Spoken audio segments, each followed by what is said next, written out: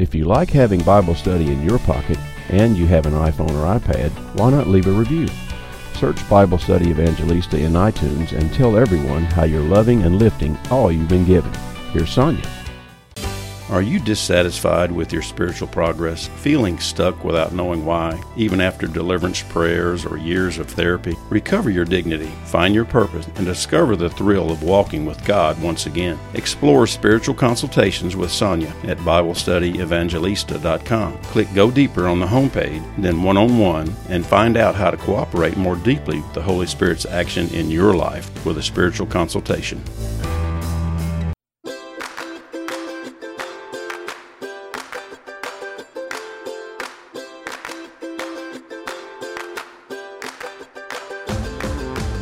It's the Bible Study Evangelista Show, and I'm Sonia Corbett, your Catholic Evangelista. We are in our Somata series, talking about the physical body and physical healing. And so far, it's been pretty heady. And I'll be honest, I'm not going to apologize for that. First of all, because I know you can handle it. But secondly, this whole idea is completely revolutionizing my faith. I mean, I am starting to see things so differently.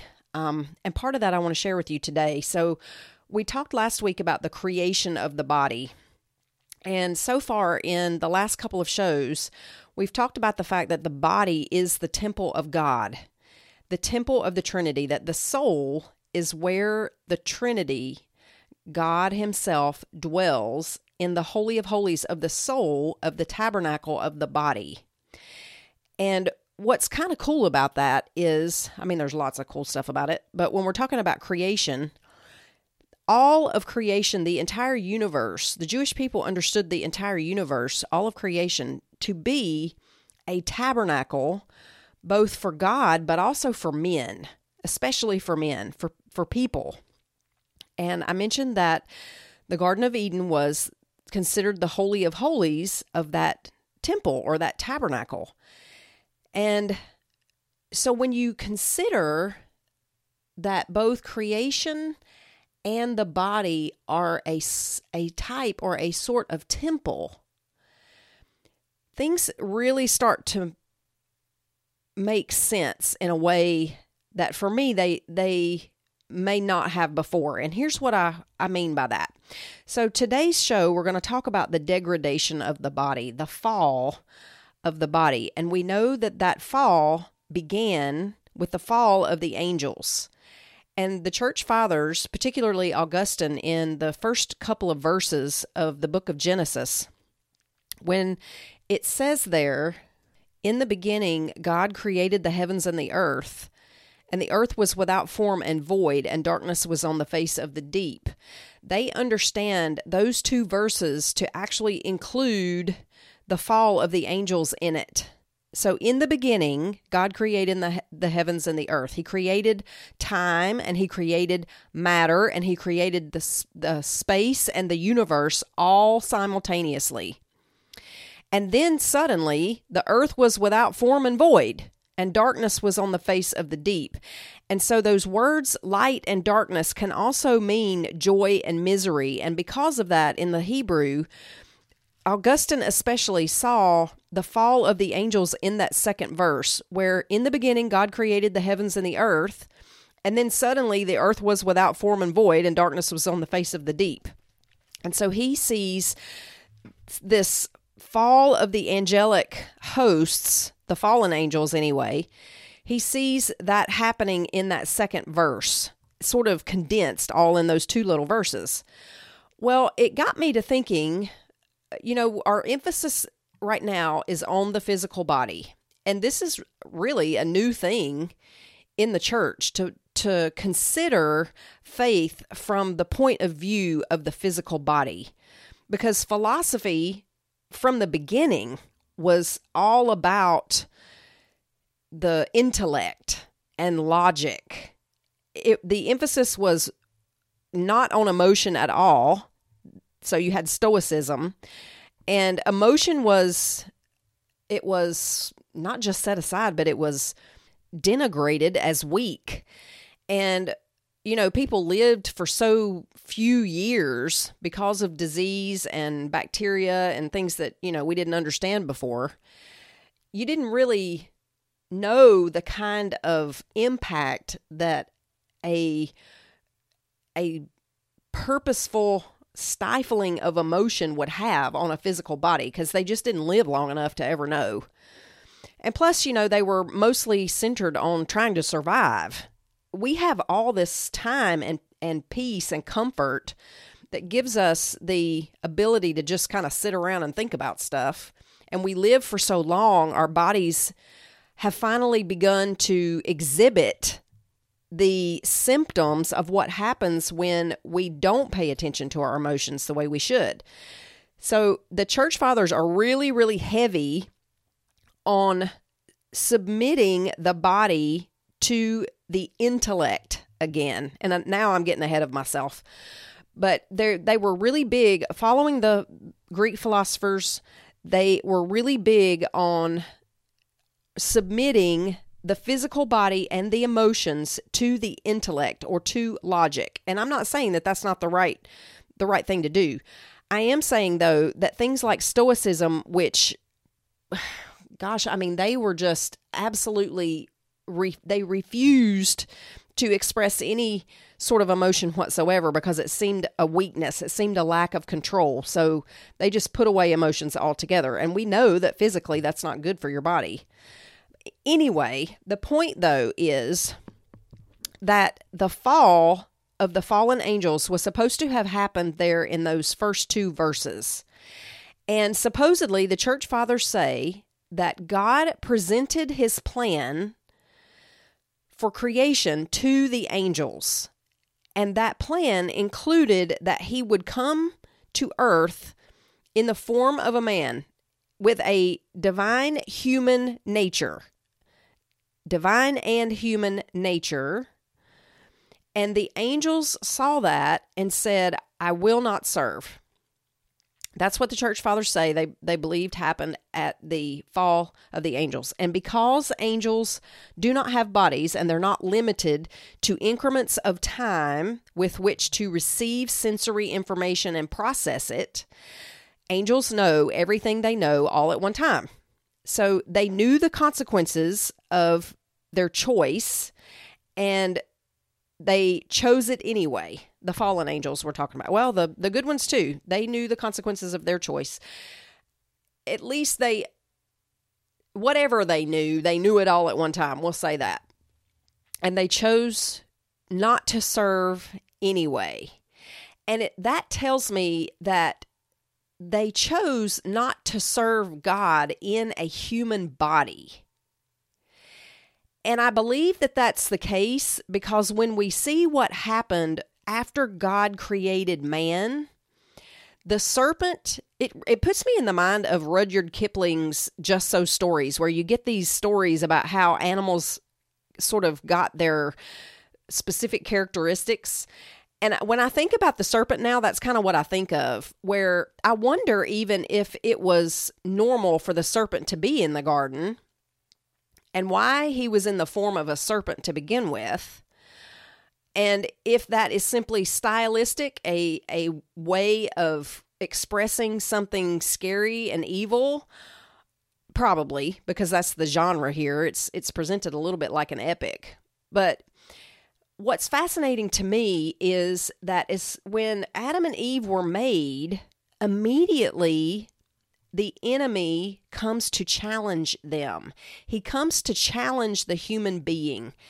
And so the first thing is I have begun to realize that God's plan from the very beginning was to come to earth to dwell with his people in the temple that he created from creation and in the temple that he created in their bodies. God always intended to do that. He always intended to. He didn't come to earth because he felt sorry for fallen human beings. He came to earth because he always planned to do that from the beginning. So the body was holy from the beginning. And I think that's the thing that really irked the fallen angels. That somehow man was going to be elevated above the angels, who are super intelligent, much more intelligent than human beings. because they're not limited by a body.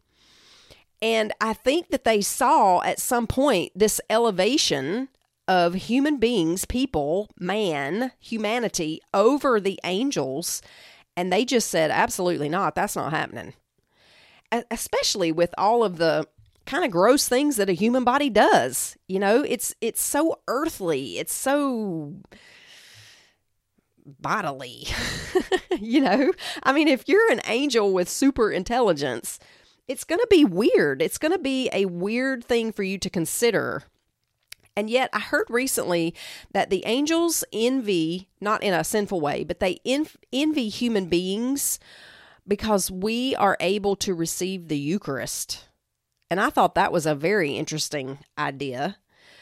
But in rolling around this whole thought that the human body was always meant to be the dwelling place of God, and even that human beings were always meant to be elevated over the angels, it makes more sense to me why the angels fell. And in fact, here's another little nuance to that I think is interesting. In the book of Ezekiel, we get this story of Lucifer and how he fell. And I got interested one day in what his name meant. And it means light bearer, but in the sense of a test, that Lucifer's light bearing was meant to be used in the sense of a test, which says he was always intended to test the human being.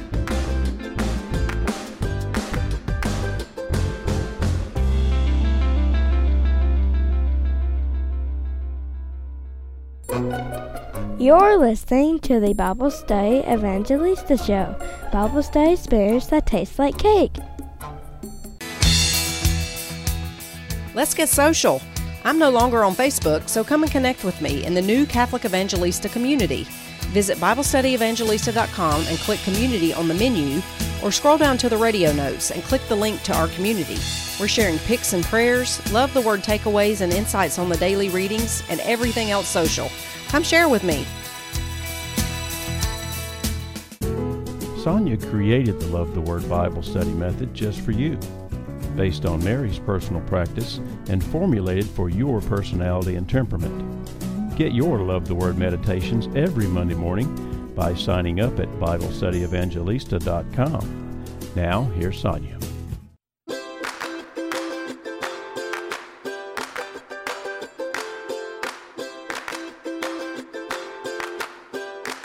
The fall of Satan is given to us in Ezekiel chapter 28.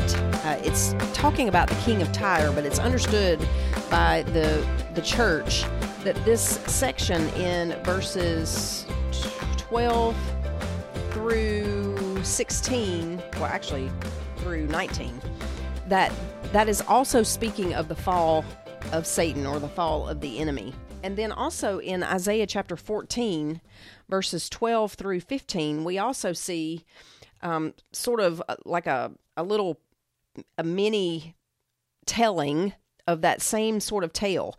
How you are fallen from heaven, O Lucifer, son of the morning. How you are cut down to the ground, you who weakened the nations.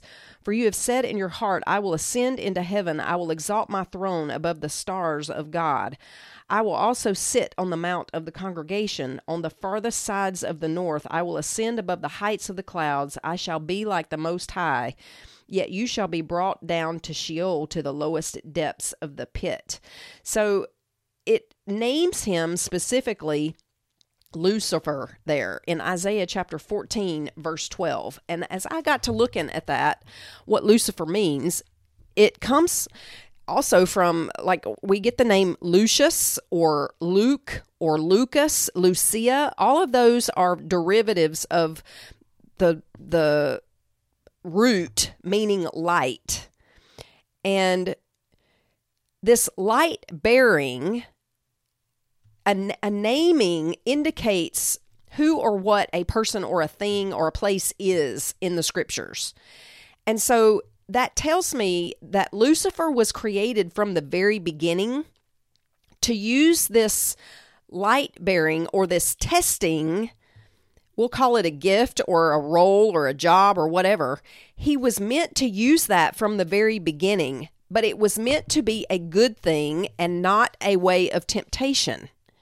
Which tells me also then that it wasn't so odd that the serpent was actually in the garden. What was odd is that the serpent tried to deceive the human beings. Because it seems to me that Lucifer and his name, meaning light in the way of testing, and a test is meant to help you grow. It's meant to help you learn something. That's the difference in a test and a temptation. A temptation is meant to make you fall. A test is meant to help you learn something, to add to the knowledge and the experience and the growth that you already have. It's meant for a good end, whereas a temptation is simply meant to make you fall.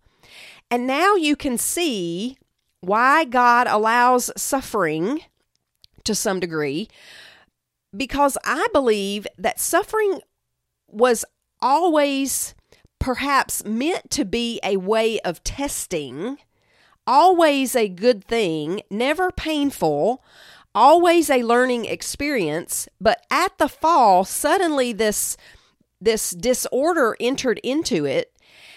The enemy uses it to tempt us, and now it's full of pain. This learning experience that we call life, the tests that were meant to be learning experiences now come with all kinds of pain involved with them. And that pain was not something that we were ever supposed to experience, and certainly not death. We were supposed to have lived forever in the paradise of being in complete control of our thoughts and emotions and our bodies, under complete control of the soul, the spiritual image of God that guides and orders the whole human person. At the fall, once Adam and Eve sinned, then you have this complete flip of the order where now it's the body that drives everything. The body is the fleshly animal part of the human being that people have in common with animals. It's the soul that the human being has in common with the angels. And humanity is somewhere in between. We're not angelic because we have a body, but we're not an animal because we have consciousness. We have self-awareness. We have a soul, a personality, a temperament. We are the only creature that knows he is suffering and wonders why. I mean, there's physical pain everywhere, even in the animal world, but it's the human being that knows that he is suffering and wonders why. It's the human being that questions suffering. He questions suffering in the world. He questions it to other people. He wants to know why. Why am I suffering? Why do those I love suffer? And it's such a basic question of humanity that it can cause us to even deny the existence of a good God, a loving God. And it does. It does cause people to deny that all the time. It may even have caused us at some point to do that ourselves. And even though suffering comes to us in the material world through other people and circumstances, it's the question that we actually ask God. We want to know, if you are God, the creator and the Lord of the world, why do you allow suffering? And suffering seems to evil in suffering, because suffering ultimately is evil. We'll talk about that in a moment. Suffering obscures the image of God, sometimes radically, because there are so many undeserved sufferings and so many faults and sins that go unpunished. So suffering then, perhaps more than anything else, physical suffering, we're talking about physical suffering here especially, but all suffering. Suffering then, it absolutely begs the question, what is the meaning of suffering? And it shows how much care we have to take in dealing with both the question, but also the possible answers. And we know that suffering entered into the picture at the fall. Sickness and disease came into the picture at the fall. But I am beginning to truly suspect, in my flesh of flesh and bone of bones, I am beginning to suspect that the body was meant to be elevated all along, and what entered in at the fall with the disorder is the pain. We were always meant to be tested. The testing is meant to give us learning experiences so that the soul could grow and learn. I believe that was the plan from the very beginning. The only thing that's different is the pain involved in it.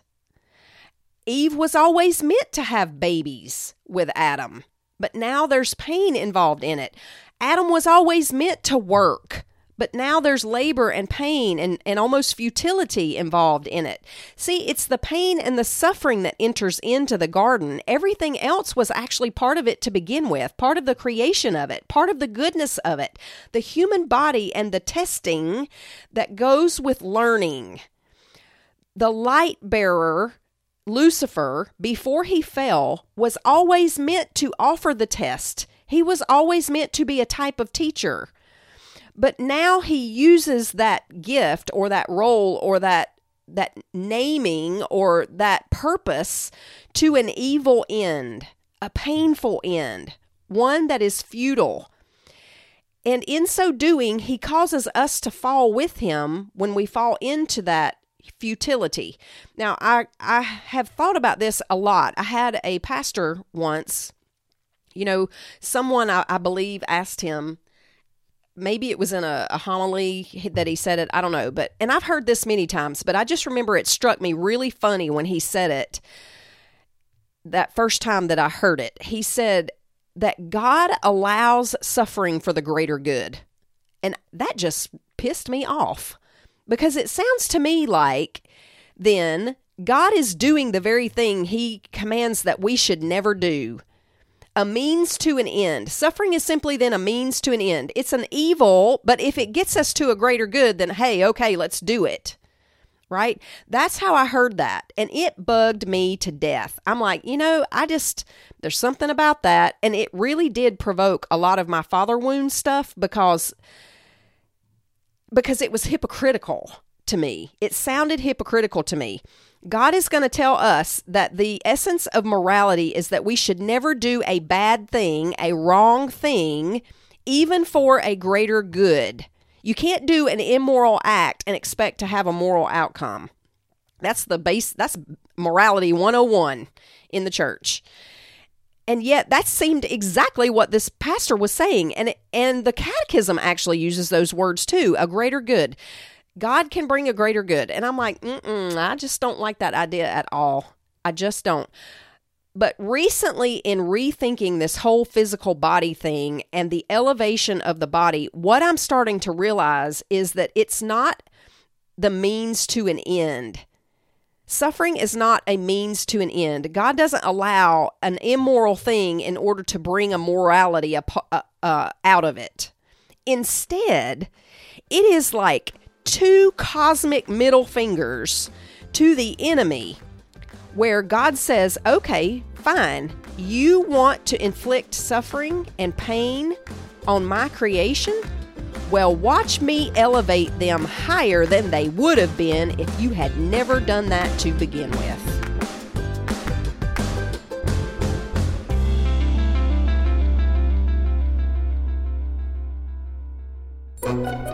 You're listening to the Bible Study Evangelista Show. Bible study experience that tastes like cake. Did you know you can get Bible Study Evangelista radio notes and podcasts delivered to your inbox every Monday morning? Redeem your Mondays. Join thousands of your fellow listeners by subscribing at BibleStudyEvangelista.com. Now, here's Sonia. If you're tired of being harassed by anxiety, fear, and depression, if you're ready to end the constant drama and pain in your relationships and circumstances, if you're sick of pain and disease and constant fatigue in your body, you need the Sacred Healing Masterclass. It's packed with practical tools for healing anxiety and woundedness, 10 hours of biblical Catholic teaching on healing for the heart, soul, mind, and body, and the latest science in physics, neuroscience, and somatic psychology. Healing is your promise and inheritance in Christ. Go to BibleStudyEvangelista.com homepage and click on the Sacred Healing Masterclass for details on how you can be healed. You will experience healing through this masterclass, and what you learn will dispose you for love, heart, soul, mind, and strength for the rest of your life.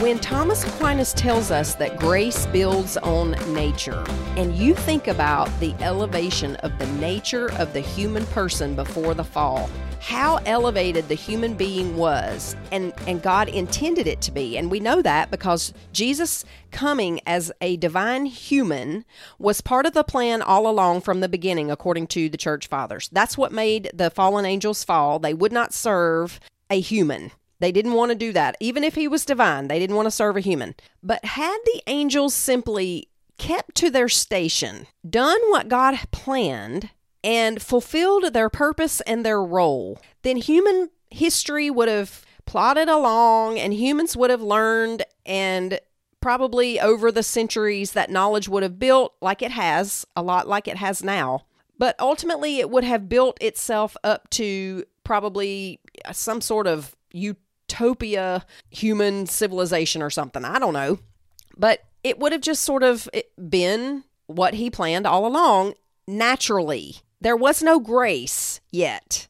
Not in the sense that we're thinking that grace builds on nature. Because the nature of the human person was such that they already had the eternal life of God in them that we call saving grace. They already had that. It was at the fall that they were separated from that. But once they fell, this is where the term, "oh, happy fault," comes from, and where Paul says that where sin abound, grace superabounded. So once sin entered the picture, then grace superabounded. The grace that they already had by nature was suddenly multiplied many times over because the fault was so terrible. And God was absolutely unwilling that the enemy would or could destroy his creation. I believe that with everything in me. The more I sit and meditate on this idea of the physical body and God's plan from the beginning for the physical body,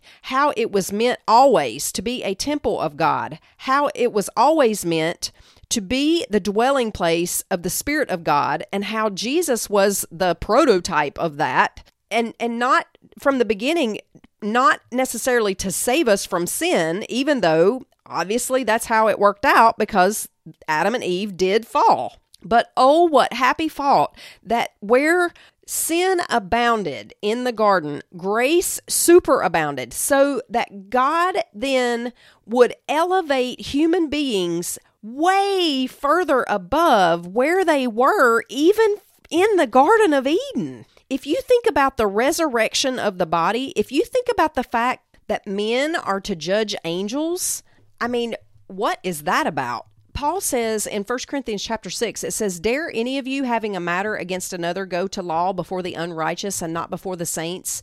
Do you not know that the saints will judge the world?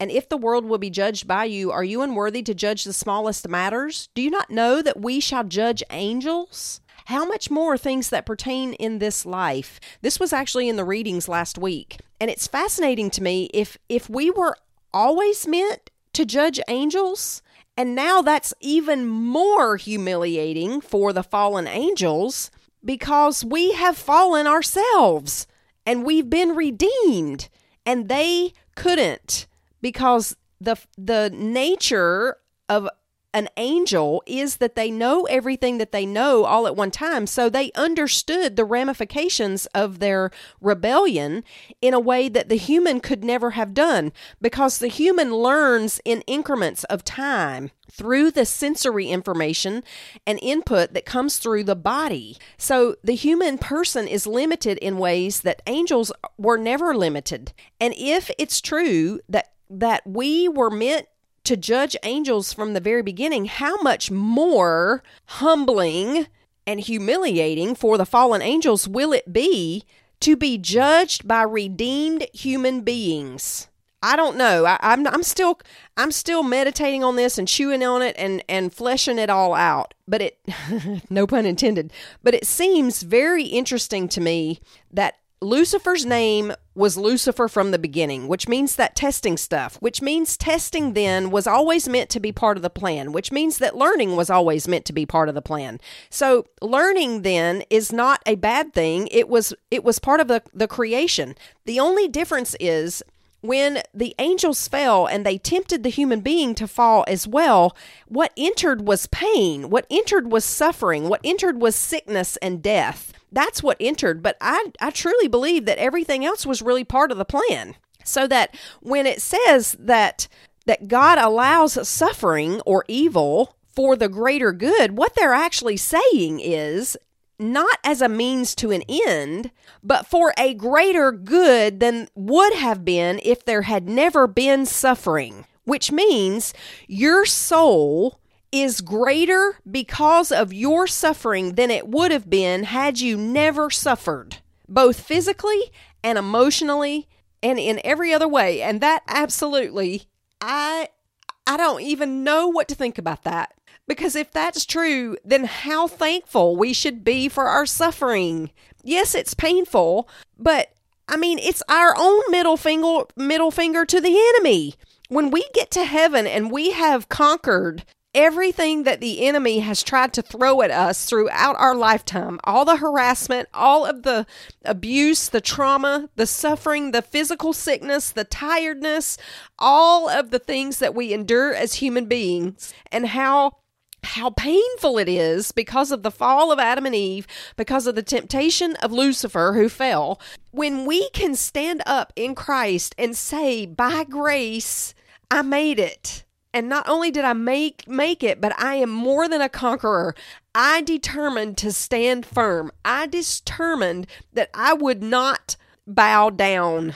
Can you imagine what that will feel like? Now, I know that happens through grace, and I'm not saying we do it on our own, but can you imagine what a victory that is in the hands of an almighty God in the face of a mortal enemy like Satan? All of these human beings, in all of their weakness, who have allowed the love of God to elevate them above their suffering, to even learn to cooperate with it in their own redemption and that of other human beings.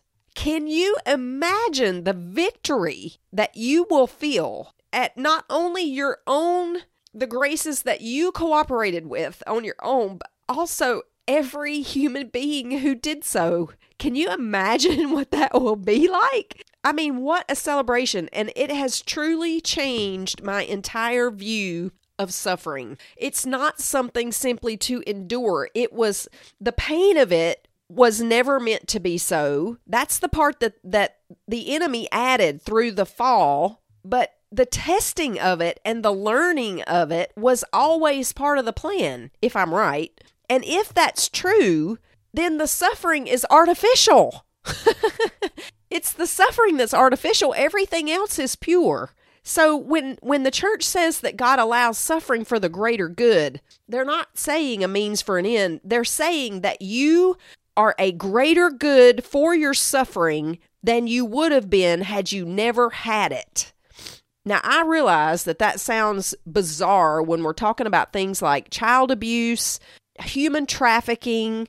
I mean, the evil of all the evil that human beings can perpetrate on one another. But somehow, if you look at it in a collective way, somehow God allowing these sorts of terrible evils is meant to raise the collective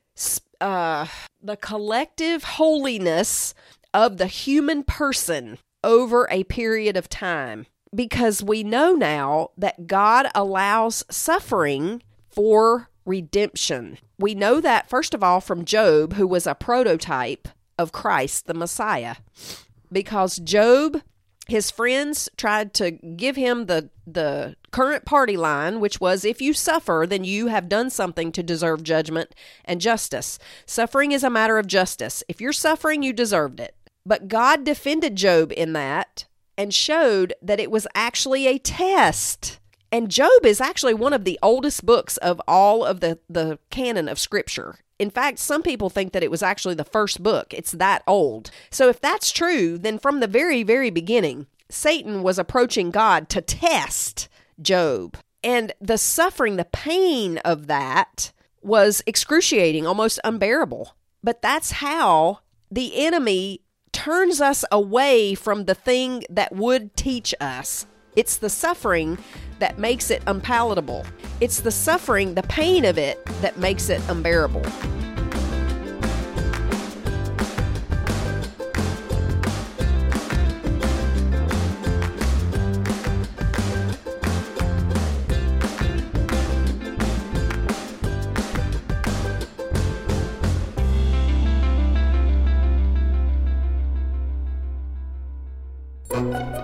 You're listening to the Bible Study Evangelista Show.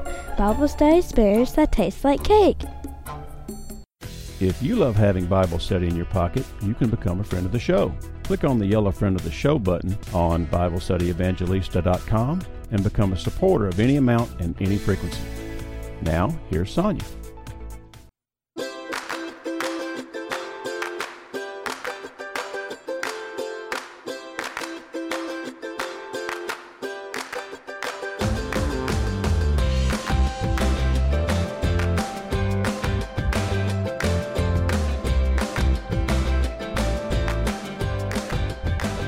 It's the pain of suffering that hides the true purpose behind it. And that, perhaps, is the enemy's goal through giving us that kind of evil. Because evil, in a philosophical point of view, evil is the absence of the good that is proper to a thing. So what is the good proper to a human body? The good proper to a human body is that it live forever in health and life and safety and strength and vitality. That's what the ultimate good of a human body is meant to be, to live forever in that state. The absence of that good would be any sickness, any disease, any injury, and finally, death. All of those things then would be considered an evil because they subtract from the good that is proper to a thing. And so suffering then, the pain of suffering, the suffering is the pain of the lack of something, the lack of the good proper to a thing. And so the testing in the Garden of Eden, had there been no fall, would have been a constant progression of learning experiences that built on the capacity of the human person to grow and learn, to continue to grow and learn and develop. Now, though, because suffering and evil has entered, it's based on learning what to do with the lack of something, which ultimately is meant to reorder us back to God, who is our source, so that we can constantly draw on that love that a human being needs to live and grow and develop. See, that primary human need for love it's biological, it's physical. We can't do without love. We can't grow without love. We can't develop without love. We have to have it. The chemical, the oxytocin, dopamine, serotonin, those love chemicals are necessary to the physical and physiological development of the human person. We must have that. That's part of what was broken, is that constant connection to that source of love that feeds the growth and the development of the human person. And so that's the suffering that we struggle through here on earth, is trying to connect to authentic love that can help us grow and develop the way we're supposed to, especially when we grow up in families of origin that have no idea what authentic love is. So we have to reorient ourselves. We have to learn what authentic love is. Then we have to know where to get it. We spend our whole lives doing this, trying to learn what authentic love is and is not, and then trying to learn where to get it, which is only from God. That's the only place we can get it.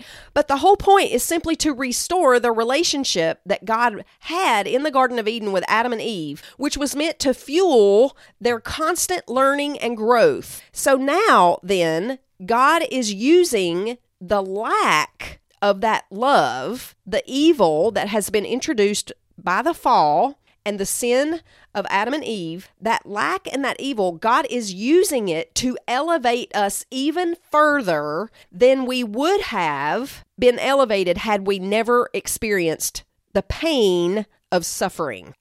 Oh my gosh, I can't explain to you how that makes my head explode. That somehow I am better for the pain inherent in my suffering, because not only have I learned the thing that I'm supposed to learn through it, if I have, I'm not saying I have, but if I have learned the thing that I'm supposed to learn through it and become purified, which is one of the two meanings of suffering according to the church. The first is purification and redemption for the person, the individual, my own purification and redemption. And then the second meaning is apostolic, the redemption and purification of the other. So first, I am purified through my suffering, and then I can offer suffering on behalf of another person. So if that's true, then my suffering individually and personally, whatever that is personal to me, the pain of getting through that and growing and being purified means that somehow I'm also able to cooperate in the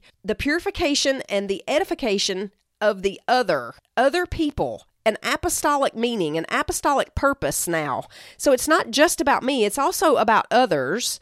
And my own suffering has elevated me personally higher than I could have been with even out the suffering, without the pain of it. God has used it to elevate me and elevate you higher than you would have been had you never experienced the pain of suffering. I don't know about you, but I just think that is the biggest two eternal middle fingers to the enemy that I can even contemplate. No wonder it talks about Jesus being the King of glory, the victor over sin and death, because of him and his sacrifice, he has elevated us in grace beyond the point that we could have ever reached had we never fallen, which is why the church calls that the happy fault. And Paul says, so should we sin then that grace should abound? And then he says, absolutely not, certainly not. However, it is true that in some mysterious way, God is able to draw greater good out of the evil that the enemy tries to perpetrate against you. And he uses the pain of your suffering to cloud its true purpose, to make you fall under it, to make you despair under it, so that you can't clearly see the victory that is yours in it at the end. Because ultimately, no matter how much you suffer in your body now, you will receive a resurrected body at the judgment if you remain in grace upon death. We will all receive a resurrected body. We will live that eternal life, that quality of eternal life with God in that resurrected body, and that beatitude, which means bliss, we will experience that bliss both physically and emotionally and mentally in heaven. We don't lose our minds when we die. We don't lose our personalities. We don't lose any of that experience or that memory. We don't lose anything. We gain everything back plus grace upon the resurrection. Jesus is proof of that, and Mary is proof of that, because Jesus is divine human, but Mary is human. And if Mary is elevated by the Assumption, because Christ was elevated by the ascension, then we are also meant to be elevated by resurrection. So our bodies then, as I've said over and over, our bodies are as holy as the intellect, as the emotion, as the spirit and the soul. The soul is the immortal part. The body will die temporarily, but it is a doorway to the full elevation of the flesh too. The flesh is meant to be elevated. It always was meant to be elevated. It always was meant to live forever. But now there's been this parenthesis of sin and suffering and evil and death that we have to move through, both individually and as a human race. We have to move through the plan, knowing that it was good from the beginning and that the enemy lies about our suffering, that our suffering can actually elevate us higher than we would have been had we never experienced any sort of suffering, and that the testing that occurs throughout our life was always meant to be that way. It's not a consequence of the fall. It was always meant to be that way so that we could learn and grow individually, not because there was a lack, but because that was the plan. Now we lack the love that nurtures and feeds growth, physical, mental, spiritual, emotional. Love feeds growth. If you don't have love, you don't grow. So we have to learn through our suffering. We have to learn what is authentic love and what is not. We have to tap into that authentic love, knowing where to get it, which is God himself. He's the only inexhaustible reservoir of authentic love. He is the source. Other sources, relationships, those kinds of things, they're good, but they're not inexhaustible. They're created. God is inexhaustible and uncreated. You couldn't get enough love from him to ever satisfy you. That's why your need for love is insatiable. So once we've learned where to draw from, then we can begin the growth in earnest and add grace onto that. Add the graces of conquering sin and suffering and evil that God adds to it to elevate us even further. Suffering then, this is why Paul says, I rejoice in my sufferings, because I fill up in what is lacking in the body of Christ. The body. He is filling up what is lacking in the body of Christ because Paul's suffering has become redemptive for all. He has suffered individually in penance and learning and purification. He has suffered for himself. Now he is suffering on behalf of the whole body. And this is why the church says offer it up, because you're contributing to the elevation of the whole body. And suffering then, the pain of it, that's the artificial part. You were always meant to learn things, but now you learn it in pain. Whereas before we could have learned it without the pain. But thanks to the enemy, now we learn it in pain. We give birth in pain. We labor in pain. Pain is what was introduced and the disorder. Now we have to learn how to reorder and get back to the proper order. And once we've learned that, then we've been purified. The purification is over once we have the proper order and it's operating properly, where the soul orders the body and controls the body. Once that happens, that's the right order. That's the order it was in to begin with. Once that happens, not only can we then grow ourselves, because we have grown, that is a growth, but once we've learned that, then we can contribute to the growth of the whole body. It's that important.